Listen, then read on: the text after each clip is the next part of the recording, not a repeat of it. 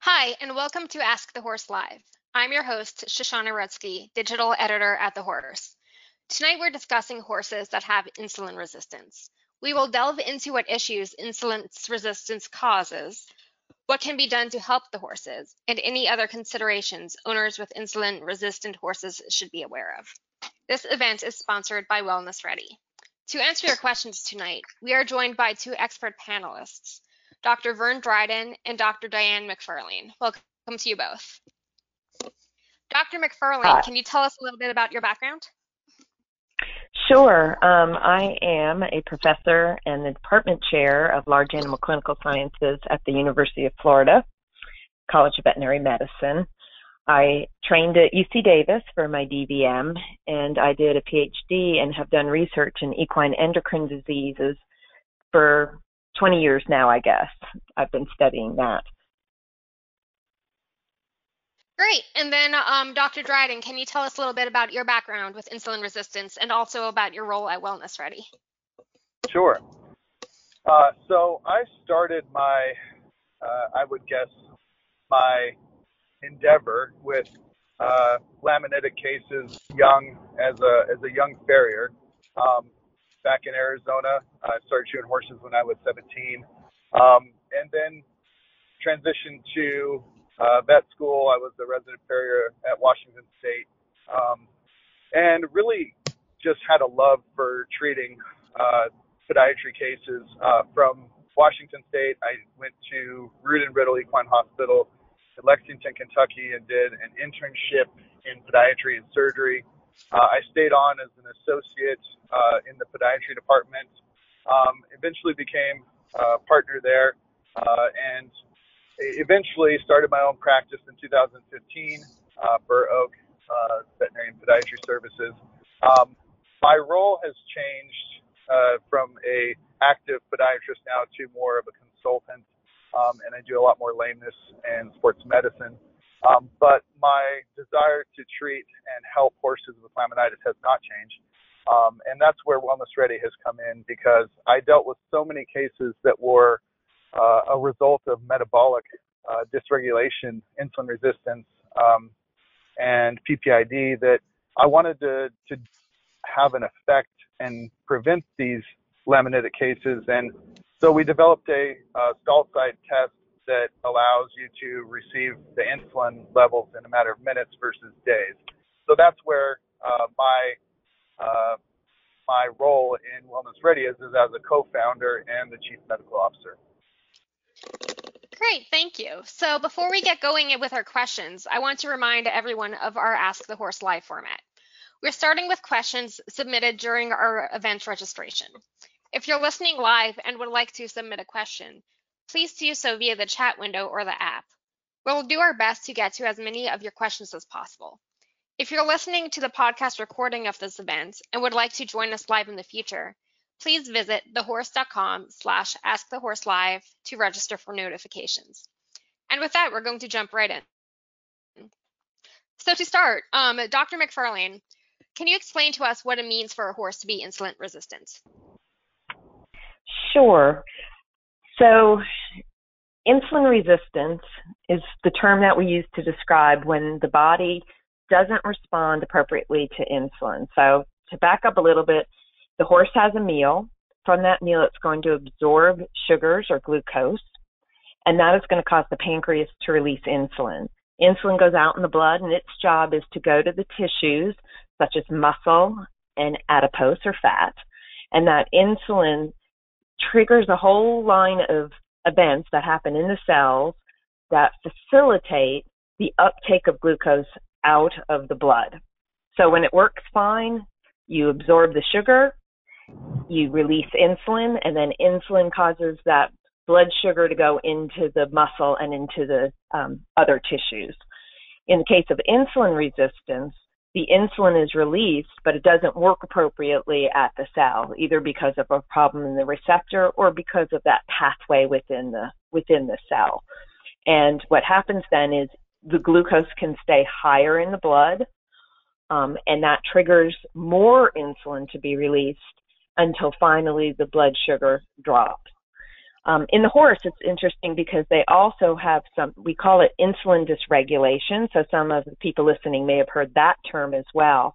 And that is because you can also have a pancreas, that's the site of insulin release, that's just hyperactive. So when you get absorption of glucose, you get a lot of insulin release from the pancreas. And it's not necessarily the tissue's response to insulin that's as abnormal as it is the pancreas making too much insulin. So if you see the term insulin dysregulation, it includes insulin resistance. It's just a little bit broader. I hope that made sense. Yeah, definitely. And with that, can you also tell us a little bit about how insulin resistance is diagnosed? So there's a couple of tests that you may have had your vet do. The least specific is just measuring insulin concentrations, just pulling a blood sample and measuring it. And why I say it's least specific is because many horses may have insulin resistance, but when you just grab a sample of blood, their insulin concentration is normal. So we usually try to do a challenge test. And the one that's done most commonly in practice is the oral sugar test, at least here in the United States. There's a version of this that's also done in other countries where they can't get Karo syrup. So the way we do oral sugar test is we give sugar, and we do that by giving Karo syrup orally to the horse, and then we measure after that oral administration of glucose how much insulin is released. And in the horse that is insulin resistant or insulin dysregulated, they'll have a big release of insulin after a measured amount of glucose. There's another test that's not used as much but is also very effective, and that's the insulin tolerance test. And in that case, all we do is give an injection of insulin and see how much of the glucose drops. And so we know what a normal horse's glucose will drop. It'll drop by more than 50% with that dose of insulin. And if it doesn't drop as it should in response to insulin, then we know the horse is resistant to the action of insulin. Great, thank you. And then going over to Dr. Dryden for our next question. Taryn in the UK asked what age insulin-resistant issues usually develop. That's a great question. Typically around 10 to 12 years of age. However, I have encountered horses as young as 5 that can develop insulin resistance. Great, and with that, are there any breeds that you have found to be more prone to insulin resistance issues than others? Absolutely. I think the first thing that comes to mind is ponies. Ponies are definitely predisposed.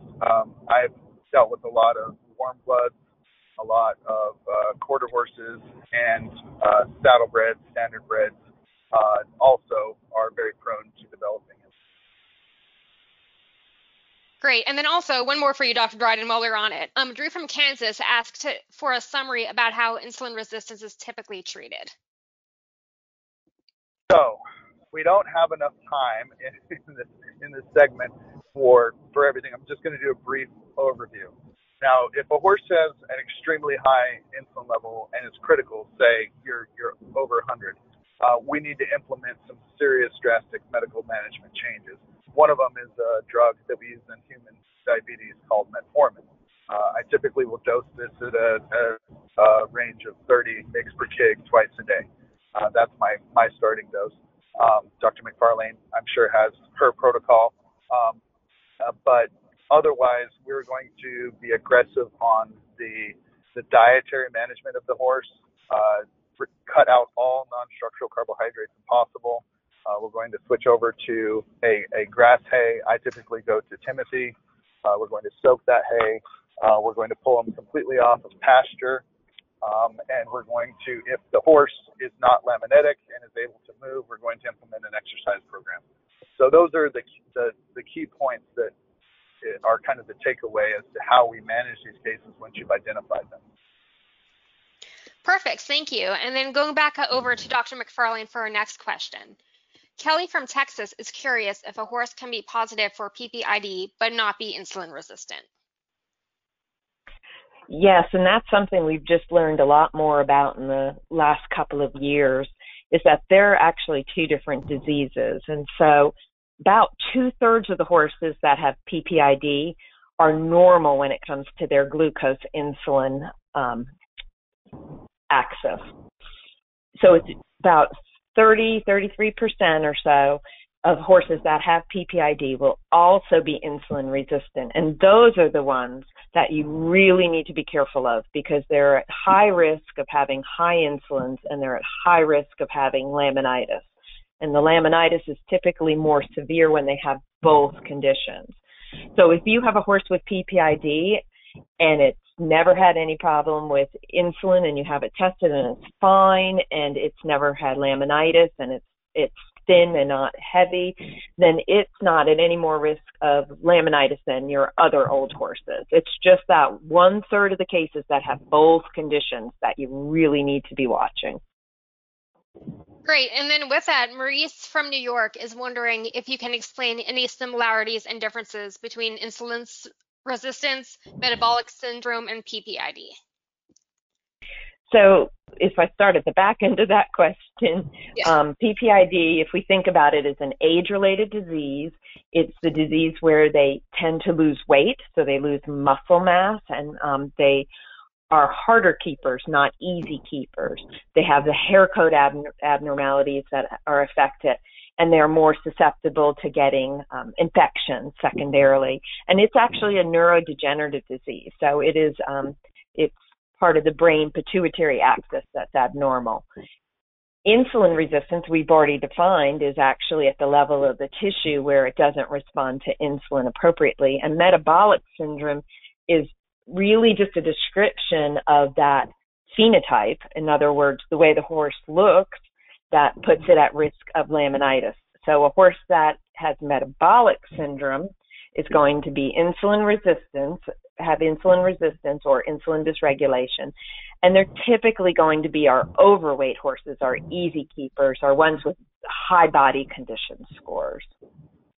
What makes it a little tricky is as you already learned, the metabolic syndrome and insulin resistance is usually a middle-aged problem, and often they'll start to develop PPID as they get older. So there's a period of time where they have both conditions concurrently if they're that 1/3 of the cases that get both conditions.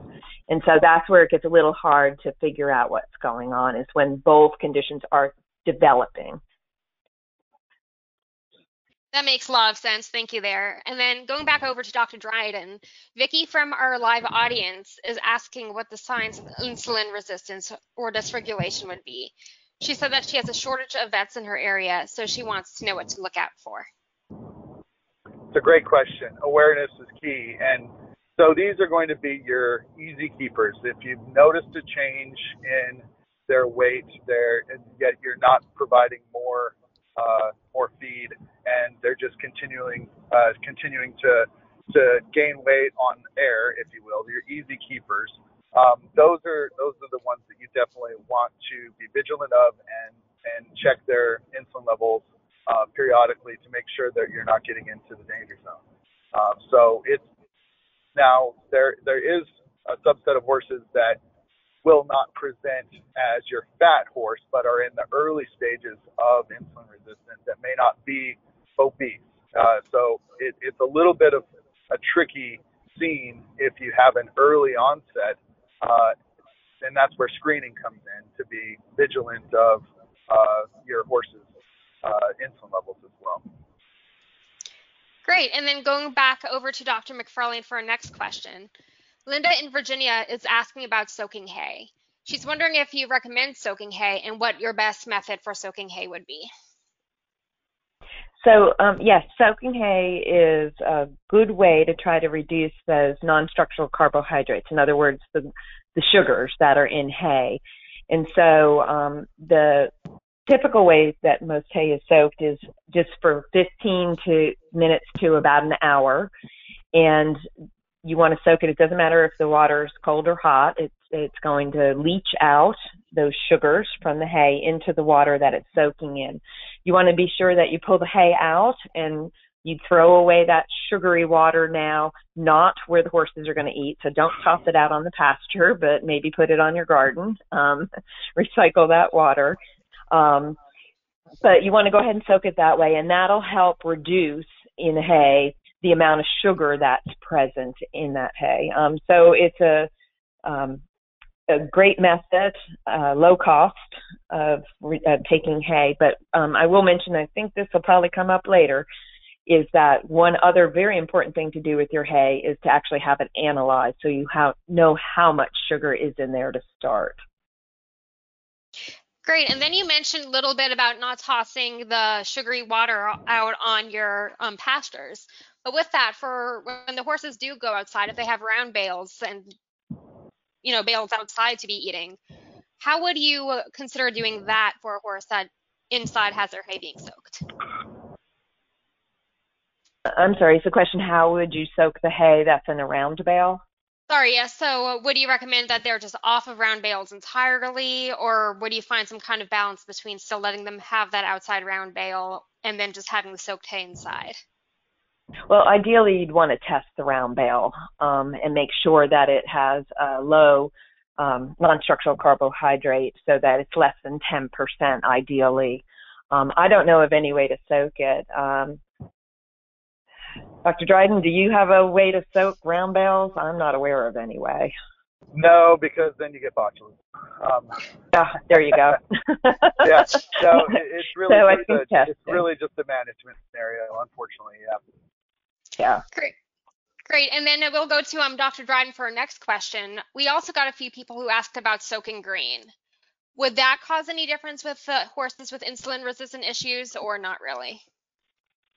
Yeah, so you will get a similar effect with soaking a grain as hay. You will get leaching of the sugars, but ideally with horses with insulin resistant, you're going to pull them completely off non-structural carbohydrates, any concentrate seeds.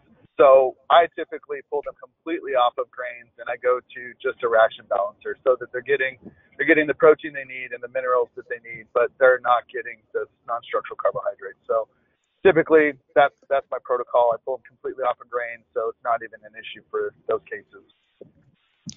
That makes a lot of sense there. And then we'll go back to Dr. McFarlane. We had Janet from our live audience ask about feeding horses alfalfa and if that would be okay for a horse with insulin-resistant issues. No, our ideal feed's going to be a mature grass hay, long-stemmed. That is the one that's going to have our lowest non-structural carbohydrate. So that's really what we recommend. You can't look at a hay and know what kind of sugar content it has.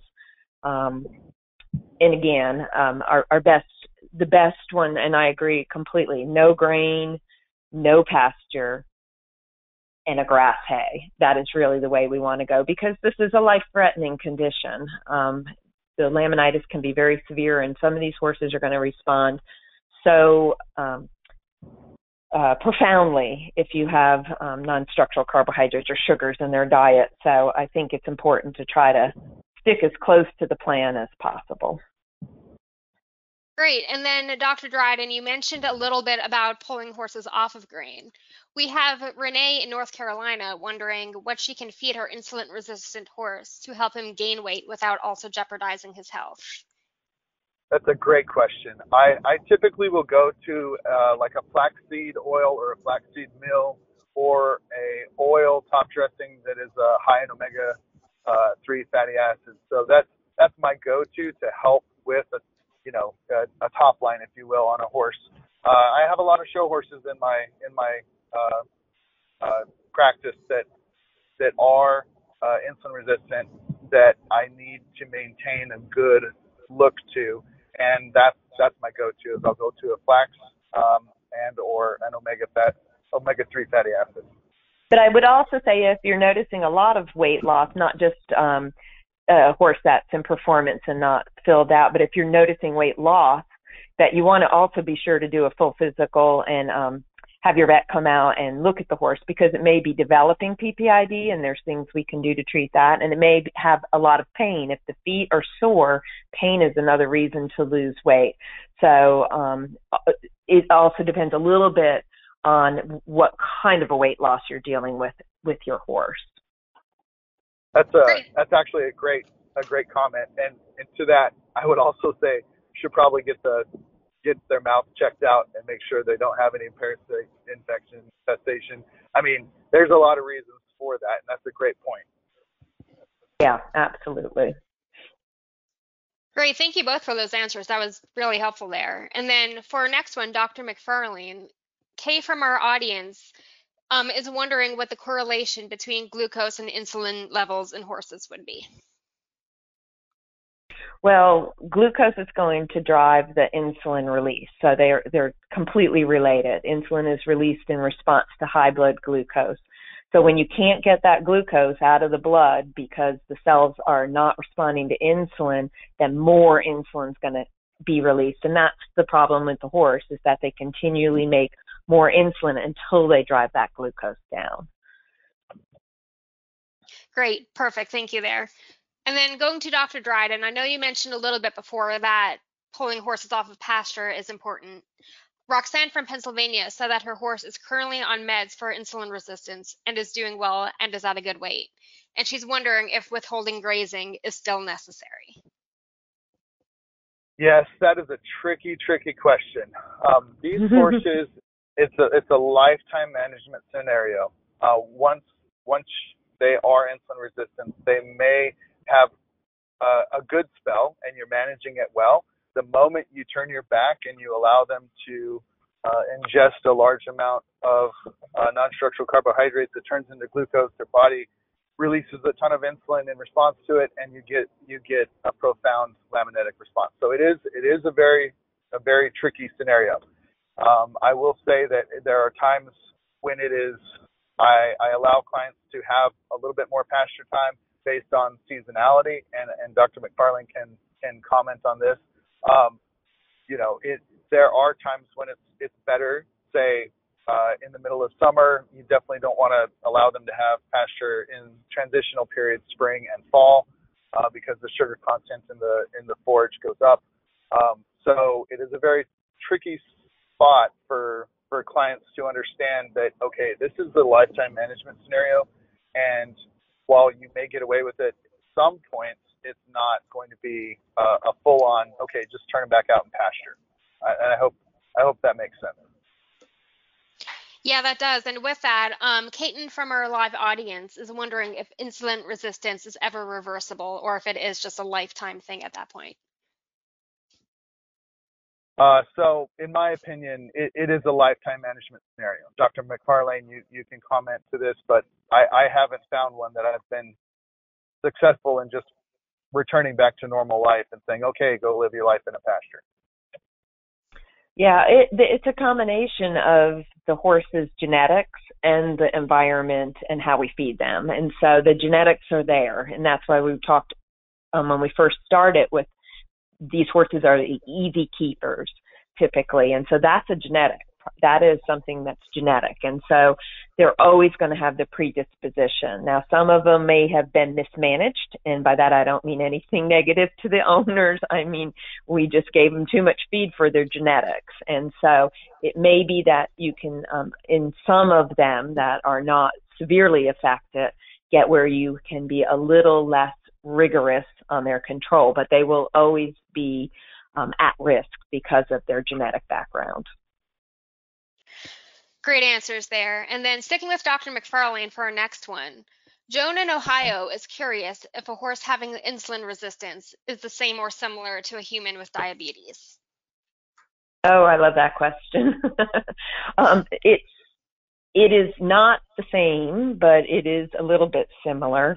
And in people, they actually also have metabolic syndrome, and that is pre-diabetes. So diabetes is actually referring to when you have the inability to make insulin sufficiently to get the blood glucose dropped. And in our horses, when we measure our horses with insulin resistance, their blood glucose is usually normal. It's their insulin is very high.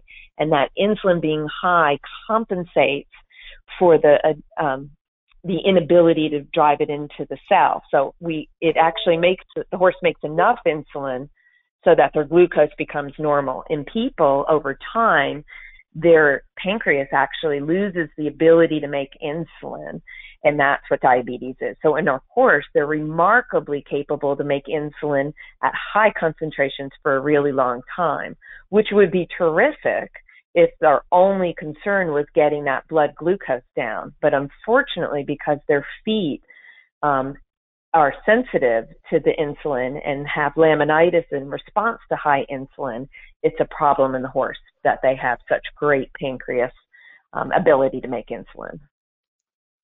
Great, thank you. And then going back to Dr. Dryden for our next one, Sean in Massachusetts is wondering if horses with insulin resistant issues are also more prone to skin issues. That's another really good question. I have found that on a lot of my cases that are insulin resistant have allergy issues and have irritable skin and have weepy eyes. And I think that when they have a high insulin, it causes a kind of a pro-inflammatory response system-wide. So it's not just we always think of laminitis, but also there are other areas that are inflamed. And so going to, say, reproductively, you have horses that cannot get in foal because their reproductive organs are inflamed due to insulin resistance, hyperinsulinemia. So I do think that there is a component of chronic inflammatory disease that is associated with hyperinsulinemia for an extended period of time. Great. And then with that, Dr. Dryden, I think this is relevant to you as well, because if I'm remembering right, you've breed some quarter horses. Ion in Texas is curious if it is safe to breed a mare that has insulin resistance. Good question. So knowing the horse's propensity to become insulin resistant and have a laminitis episode, in the third trimester, it is very well known that insulin can spike and become a problem for mares in foal. So that's a strong consideration to have when you're making a judgment about whether or not to breed a mare and to have them carry a foal. I do think that probably a better option, knowing, especially if a horse has already had a laminitis episode and is insulin resistant, I definitely would not choose to breed them and carry a foal. I think it would be far better if your breed allows to have embryo transfer done or ICSI performed in order to harvest oocytes and fertilize in vitro. So that's my recommendations. If you know the horse has a problem, especially if they've already had a laminitis episode, I wouldn't push the issue. Great, thank you. And then back to Dr. McFarlane for our next one. Cindy in our live audience is wondering what benefit metabolic or insulin supplements might play in controlling insulin resistance.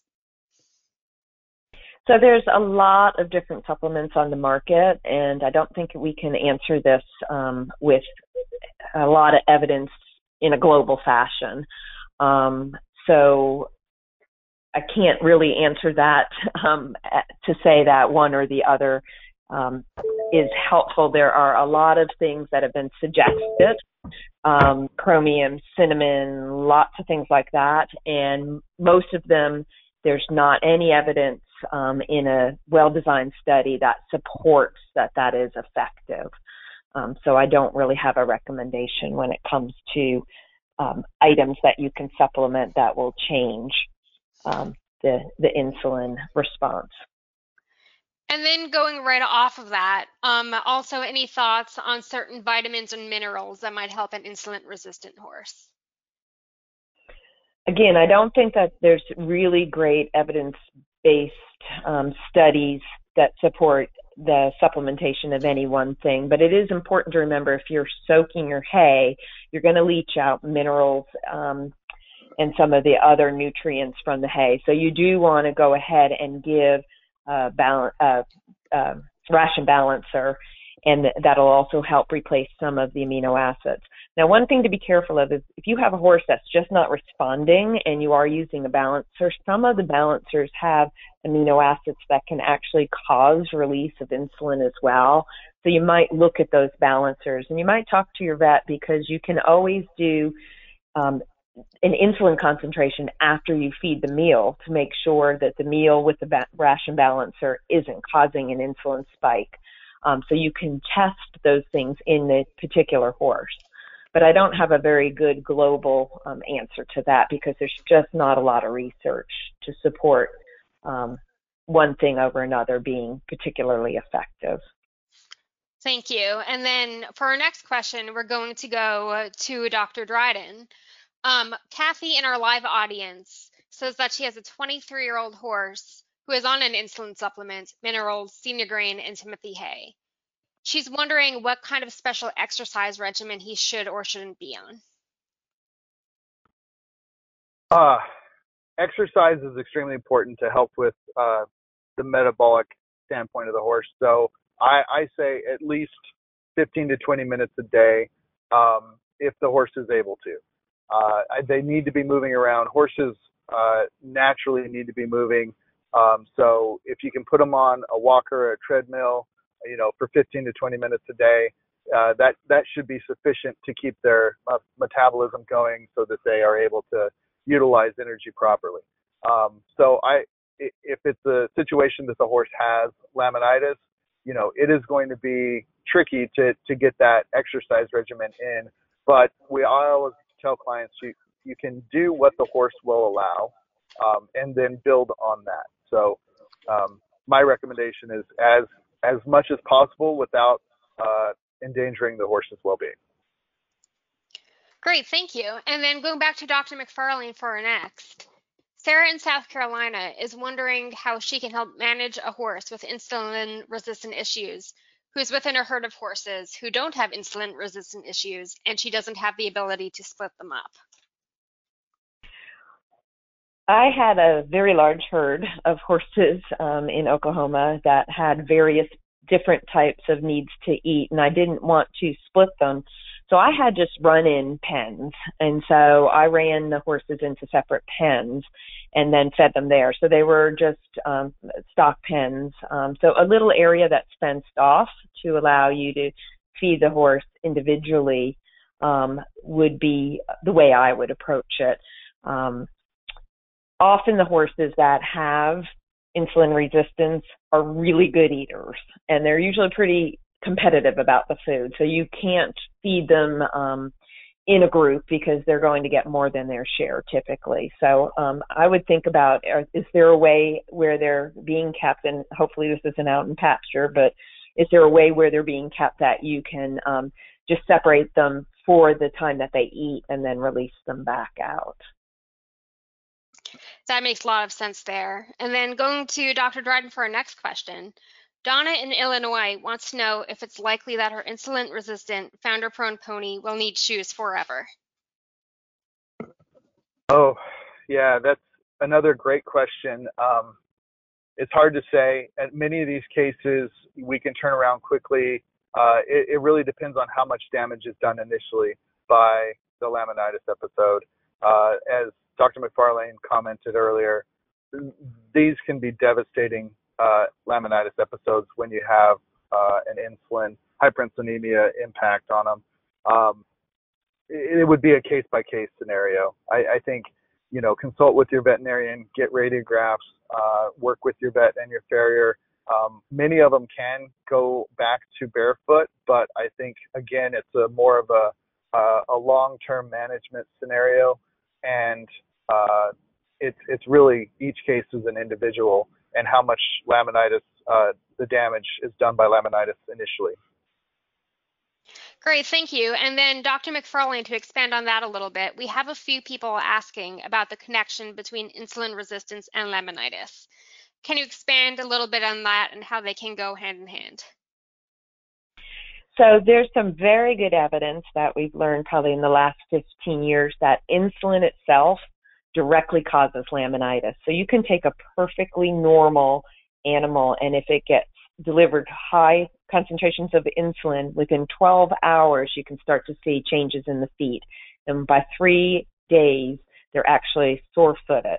And so we know that insulin directly causes the change of laminitis. What we don't know yet is exactly how it happens mechanistically in the foot. It's beyond the scope of this conversation to go into all the details about all the receptors that are there and not there. So we don't know exactly what it's doing, but we know that it is insulin that directly causes the laminitis in the feet. Great, thank you. And then going back to Dr. Dryden, Nancy in our live chat is wondering, when testing hay, what numbers you would be looking at for insulin-resistant horses. And she's also wondering, with if there's any differences when you're looking at things for donkeys versus horses. Really good question. And I would say my generic question is the lowest possible. and then I'm going to kick it back over to Dr. McFarlane for her response. So the numbers I usually see tossed around, and I agree, it's the lowest you can possibly find, but the number that's usually I see tossed around is that you want a non-structural carbohydrate of less than 10% if you can get it. If you have 12%, that's probably okay, but 10 to 12%. If you are on the higher end, you may be able to get as much of half of that out through soaking the hay. But you target trying to get less than 10%. And I'm not touching the donkey part. You're going to have to answer the donkey question. Okay, I'll answer the donkey question. Now, we always overfeed donkeys. Donkeys are made to live in arid environments in the desert, and they're hardy animals, and they're not meant to have lush forage and pasture and grain. We overfeed donkeys terribly. So it's really every donkey that I see, I think is, at least in the U.S. that's not a working animal is probably obese. Now, and it's really just because we feed donkeys like we feed our horses, and they're not made to do that. They're made to be out working, foraging in arid environments. So I think we really have to reel back our enthusiasm for but feeding these animals, and realize that their metabolism is far different than a horse. Going back to the natural way that these animals live, certainly our very thrifty ponies are one step between the donkeys and the horses. And if you think about, not only do they live where there's not much food for them, but they eat all day long. And we tend to feed periodically. And so another thing we can do to keep the sugar from spiking is to break these meals into as small and frequent of meals as we can do. So if we feed small meals throughout the day, that's beneficial as opposed to 2 big meals at other end. Now, I know people have jobs and lives and can't always do it, but there are some strategies for that. But so the smaller meals are better than less frequent, bigger meals. Perfect. And then Dr. McFarlane, Rhonda from Kansas is wondering what kinds of treats she can feed her insulin-resistant horse. So the best answer is no treats. Kisses and hugs are going to be safer. But if you do need to do treats, again, you're trying to pick out things that, if it was a person, we'd be saying low glycemic index. So you want to pick things that are not full of sugar. Some strawberries are good.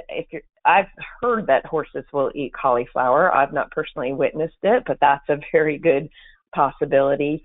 There are some commercially made treats specifically for EMS horses. I don't have any experience on those personally, but you're trying to find those things that have the least amount of sugar. So some of the fruits and vegetables that are low in sugars would be good. Obviously, avoid sugar, avoid watermelon, that's high in sugar. So look for those low glycemic index fruits would be one of my recommendations. I always tell my clients, celery. Horses love celery. Yeah. You chop them up into little sticks, and they love them. And about the lowest glycemic index you can find. Yeah, that's a great one. Great. And then back to Dr. Dryden for our next question. Christy in South Dakota is wondering about any special considerations for treating an insulin-resistant horse who also has ulcers. Okay, special considerations. Typically horses that have ulcers, I do like to put them on alfalfa. Now that's not going to be great for an insulin-resistant horse. So I think we're just going to have to be conscientious of timing and make sure that horse has continuous feed throughout the day, like Dr. McFarlane said. Really, it's just going to be managing them like an insulin-resistant horse, plus adding whatever medication and reducing stressors that trigger that horse that may worsen the ulcers. Perfect. And then back to Dr. McFarlane for our next question. Ashley in New Jersey is wondering if there is a certain time of year that is best to test for insulin resistant issues, or if you can test any time year round.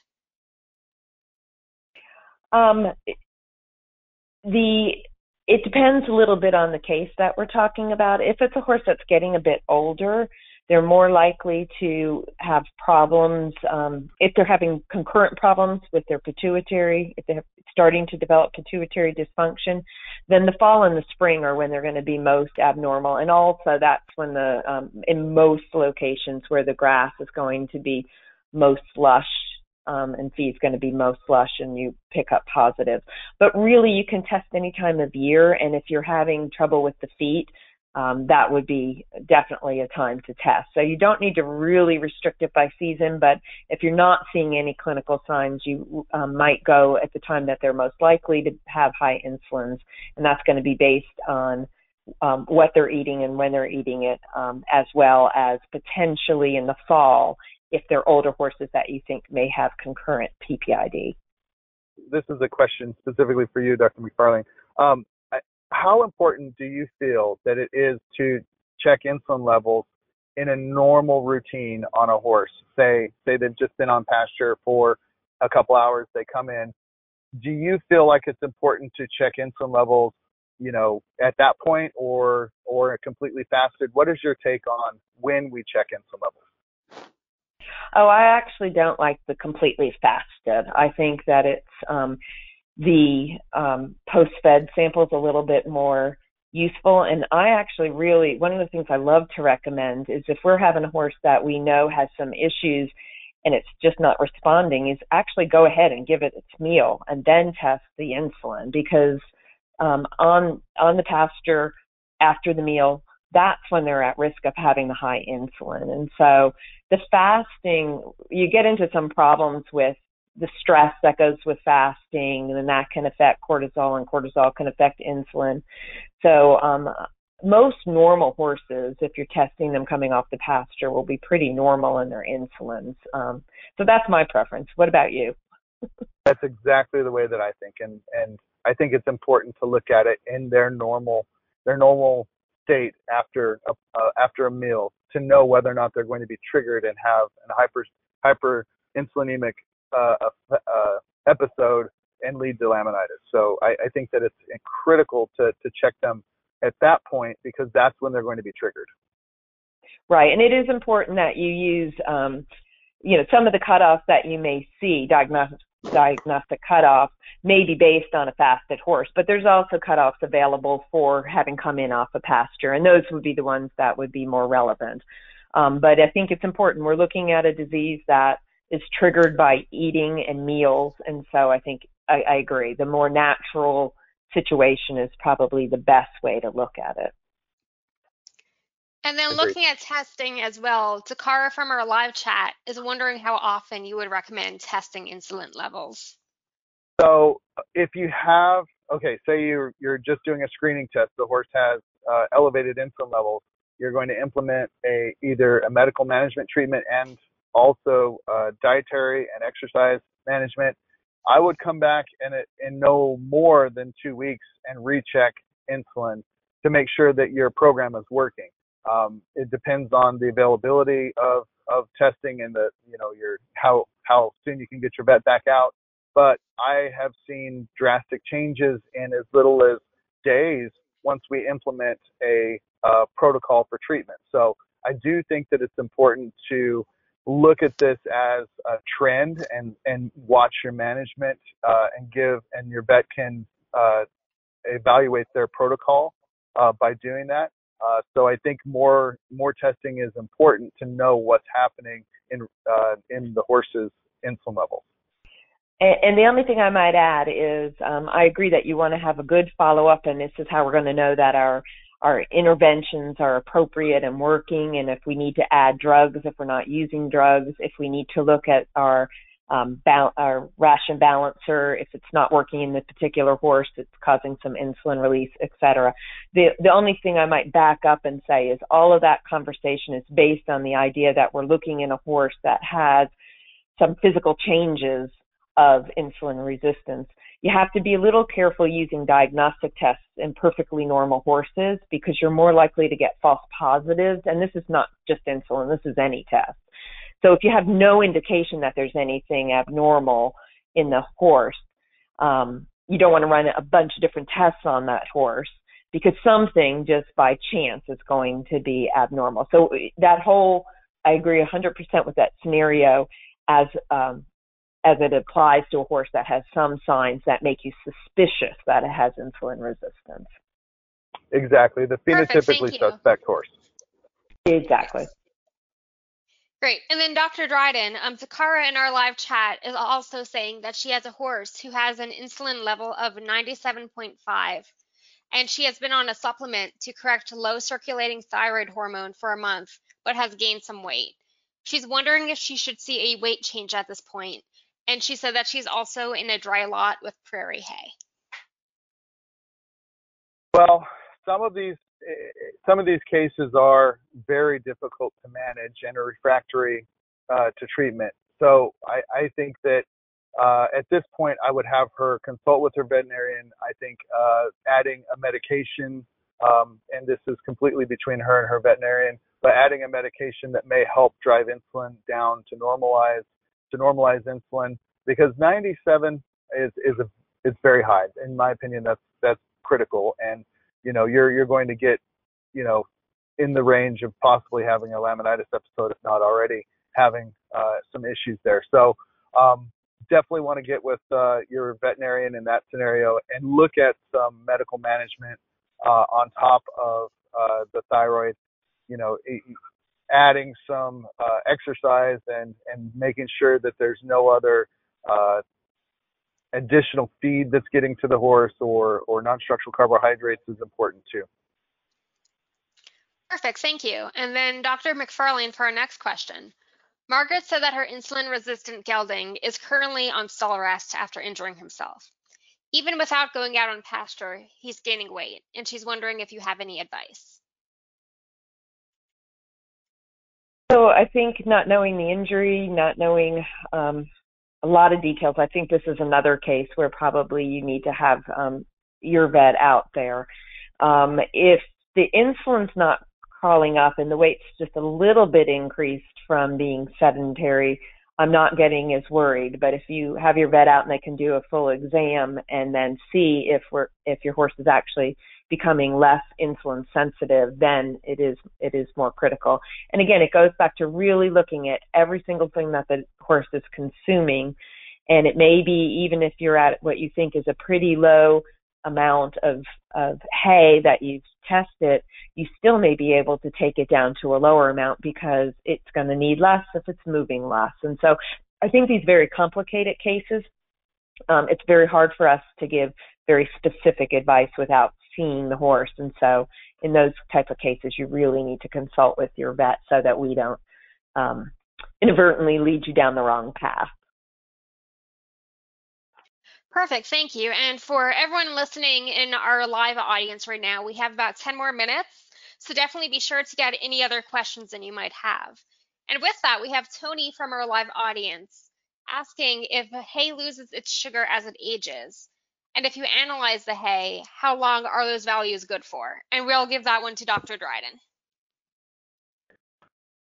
Ooh, that's a good one. So personally, I don't have a great answer for decay of non-structural carbohydrates in time.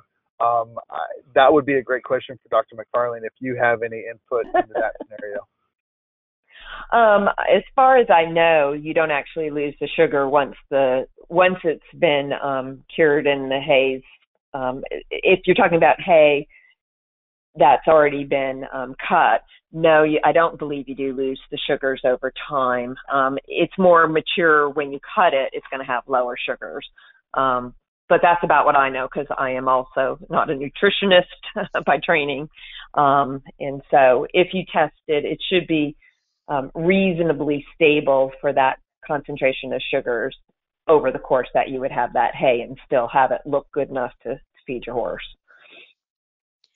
Great, thank you. And I know we've talked a little bit about turning horses out in grass already, but we got a bunch of questions for those.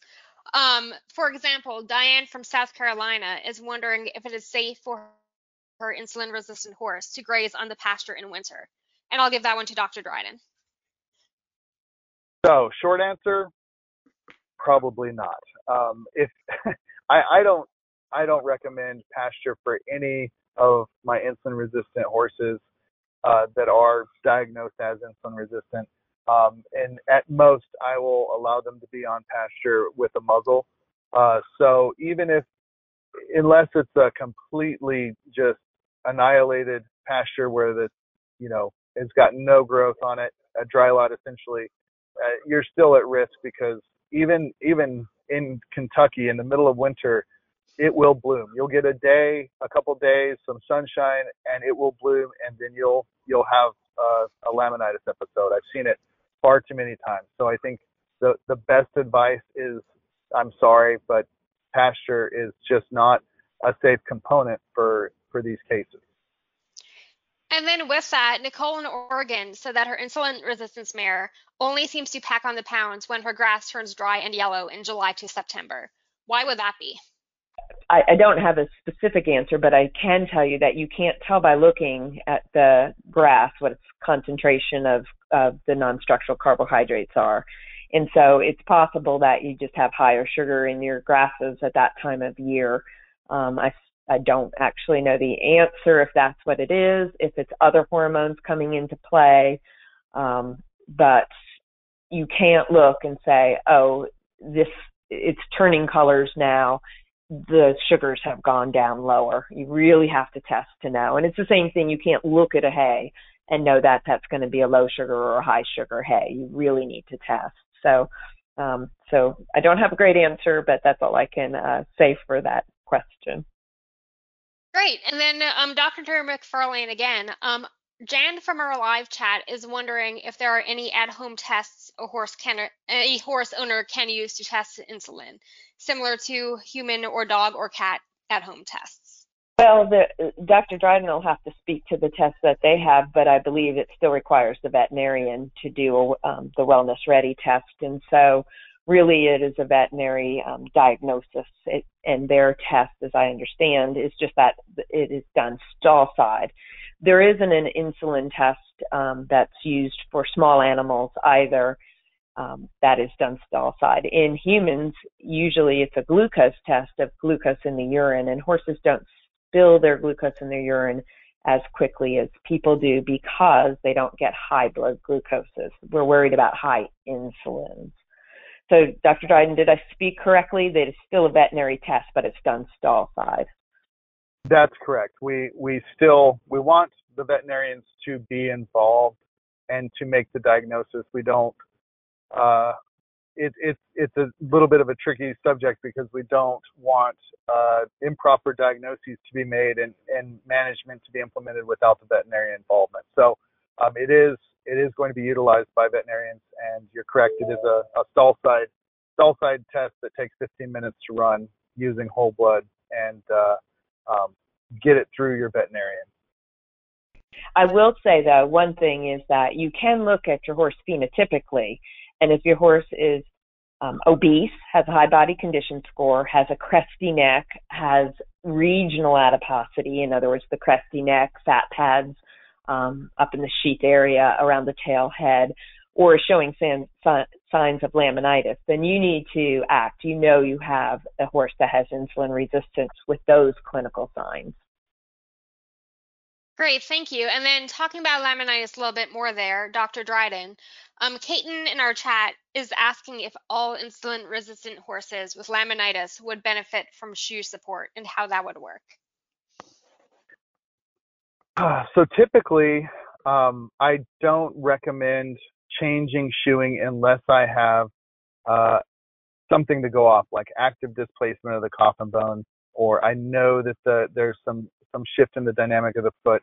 I try to support the foot initially during a acute episode with, say, a boot or something to reduce concussion, and then work on the horse with putting them in ice, medical management through NSAIDs, obviously getting to the root of the issue, whether it be insulin resistance or some other other issue, but not all of them I recommend shoeing for. Some of them you want to get through the acute phase before you put a rigid appliance on the foot, because they can go backwards really quick if you're too abrupt in your choice for shoeing protocol. So it's really a very specific and very finite question, but in reality, I would say it's case specific, and I don't recommend putting something on during the acute phase.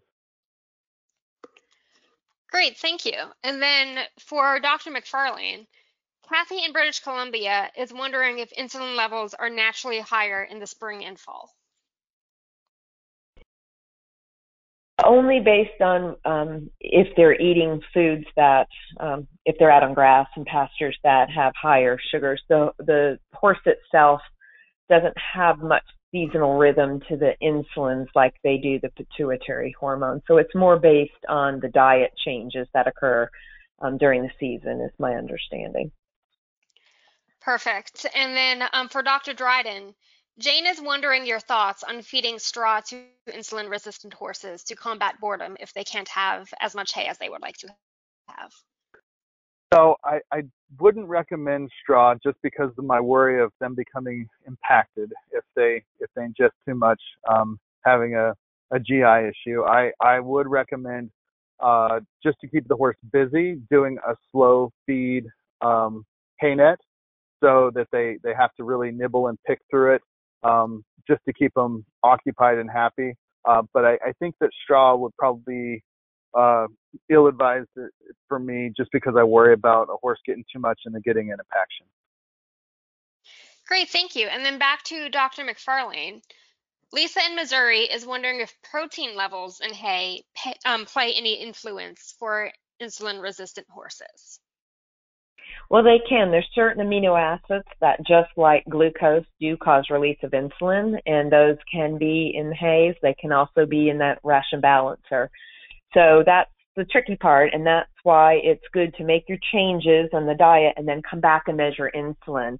And if you're not getting the correction that you need to see, if they're still having high insulin concentrations, then you need to look at changing some things individually. But yes, some amino acids, the building blocks of proteins, do stimulate insulin release, and that can be some of the ones that, when you have a horse that's not responding well, that may be why.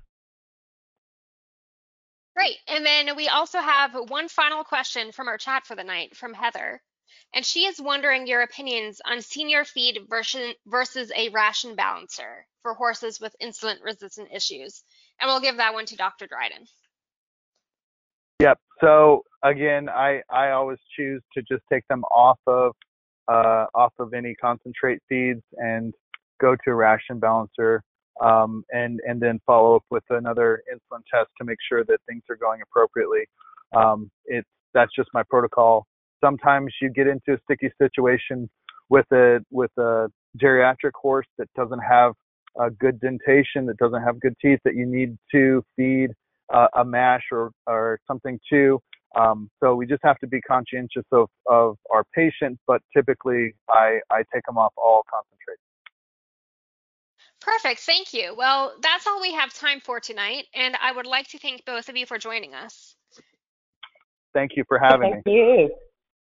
Also, we would like to thank Wellness Ready for sponsoring this event. And finally, thank you to our audience for listening and sending in all of these great questions. Until next time, from everyone at The Horse, have a great night.